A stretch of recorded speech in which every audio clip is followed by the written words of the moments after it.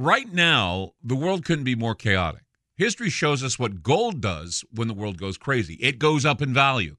Right now, we're in unprecedented times. The pandemic, the war in Ukraine, the devaluation of the U.S. dollar. Gold and other precious metals are a defense measure against the hyperinflation that's happening right now. So, what can you do to protect yourself? This is what you do. Call my friend Alan Johnson at United Gold Group. He's dedicated to helping people secure their retirement income. He'll help you with gold, silver, and other precious metals and show you how to set up your own self-directed IRA. Safe and secure, United Gold Group makes gold ownership easy and affordable. There couldn't be a better time. Call now and get a Silver American Eagle proof set with a qualified IRA. Call 800-753-8534. Again, that's 800-753-8534 or visit UnitedGoldGroup.com. I'm Clyde Lewis, and you're about to listen to a sample of today's Ground Zero show. If you'd like to hear the podcast in its entirety, sign up at aftermath.media. I'm Clyde Lewis, and this is Ground Zero. The numbers to call tonight, 503-225-0860, or toll-free, 866-536-7469. Toll-free number on our message line as well, 866-536-7469. So it's a Friday, and this is the weekend before the big weekend, which is Thanksgiving weekend. And just talking over what we're planning on doing for the staff for Thanksgiving, and talking with the wife about Thanksgiving. We have some friends we were talking with. They said that, they've been having some problems, so they're not going to have Thanksgiving this year, or they're just going to have it for immediate family. And, and the attitude, talking to my wife about Thanksgiving, she says, whatever you want to do, whatever. We have anticipation usually for Thanksgiving, but the past 2 years, I think, has really taken its toll on whether or not people are ready to get up in the morning, make a fuss about a turkey, stuff it, have it ready to go, and have people come over and fight or whatever happens on Thanksgiving at your home. And I was reading somewhere that 1 in 4 people are not going to have Thanksgiving this year by choice because, well, they can't afford it. The others, they don't want the political divide. And this year, they're not very thankful for a lot of things. They're just not. How do you give thanks for freedoms that are constantly being eroded in this country? Think about it. How do you express gratitude for one's safety when the perils posed by the deep state grow treacherous and more treacherous by the day? Keep hearing of these threats that we're having, keep hearing about January 6th, keep hearing about how they want to go after President Trump or ex-President Trump or former President Trump, whichever you want to call him.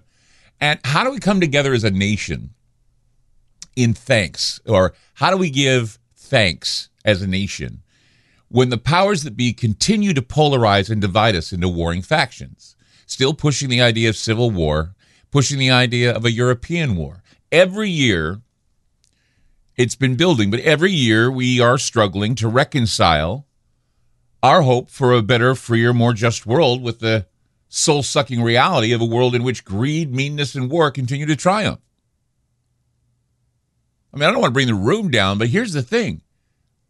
Many people are afraid to say this, but they would rather have a Thanksgiving where they have peace and love, or just avoid the holiday altogether because there is no peace and love. Peace remains out of reach. And it doesn't seem to be talked about in the media, or you don't hear the politicians saying, hey, we want peace, we want to de-escalate. And then, of course, Christmas comes along, we hear peace on earth, goodwill toward men. Where is the peace on earth? Where is the goodwill? Thanksgiving is kind of like the dress rehearsal. And if we can't even, pretend to be peaceful in the dress rehearsal, then why is it that people are not excited about Thanksgiving? That's why they're not excited about Thanksgiving. People continue to be prosecuted, or they continue to be banned because they speak up against this stuff. When they're challenging the government's authority, They continue to be harassed and treated horribly. People raid their homes. They, swat their homes. Militarism's on the rise, especially when we're looking at the war machine and what it's doing in Ukraine. It continues to wreak havoc on innocent lives. Today I saw a video that I thought was very upsetting. I saw Ukrainian soldiers lining up a bunch of Russian soldiers, having them lie face down. And this guy comes out and shoots them all dead right there. Calls them all out of this place. About 12 of them. It looked like 12 Russian soldiers laying down on the ground. And these Ukrainian soldiers just shoot them dead right there. Anyway, it just reminded me of how ugly war is. And not only that, but we're fighting for a guy that lied to NATO in order to start World War III. I mean, look, Ukrainian leadership was well aware of what happened with that whole situation in Poland. But what they did is they decided to propagate the most dangerous conspiracy theory in order to spark World War III. And, of course, all of us here in the Western part of the world listening to the Western media and how they tend to, pull out the propaganda, it means we are continually being forced by their governments into subsidizing what can be objectively described as a literal apocalyptic death cult that lied in an attempt to get them to bomb Russia. And if Russia was to be bombed, we wouldn't be having much of a Thanksgiving now, would we? Thanksgiving would be Thanksgiving at ground zero. So NATO and Russia briefly stood on the brink of World War III a couple days ago after Ukraine accidentally bombed Poland. And, of course, it was a simple case of forces trying to intercept incoming Russian missiles. And, of course, Moscow was firing hundreds of these missiles at them. It was, if it happened for a reason. The S-300 rocket, James Ponder came on and talked to us about this, malfunction. It ended up dropping into Poland, killed 2 people. And the Ukrainian leadership was well aware of what happened, but they decided to propagate the most dangerous conspiracy theory. And they lied to the world by describing the Ukrainian forces as accidentally bombing Poland as a Russian missile strike on collective security. They told NATO that we need to act. His foreign minister, in turn, was gaslit by claiming that all allegations that his side was responsible for the incident are nothing but Russian propaganda.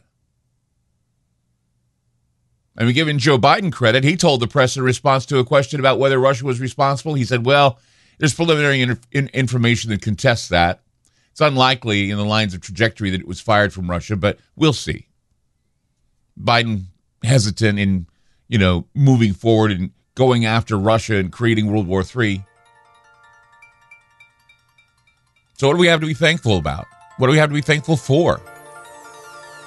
It's interesting to see how Thanksgiving is it's becoming a meh holiday.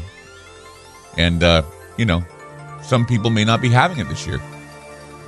503-225-0860 or 866-536-7469. I'm Clyde Lewis. We'll be back with more Ground Zero. Don't go away. You just listened to a segment of Ground Zero. If you'd like to hear previous shows along with having access to our online library and social media platform, sign up now at aftermath.media. It's only $10 a month, and there's also yearly specials to fit your budget. Again, go to aftermath.media. I'm Clyde Lewis, and thank you for supporting Ground Zero.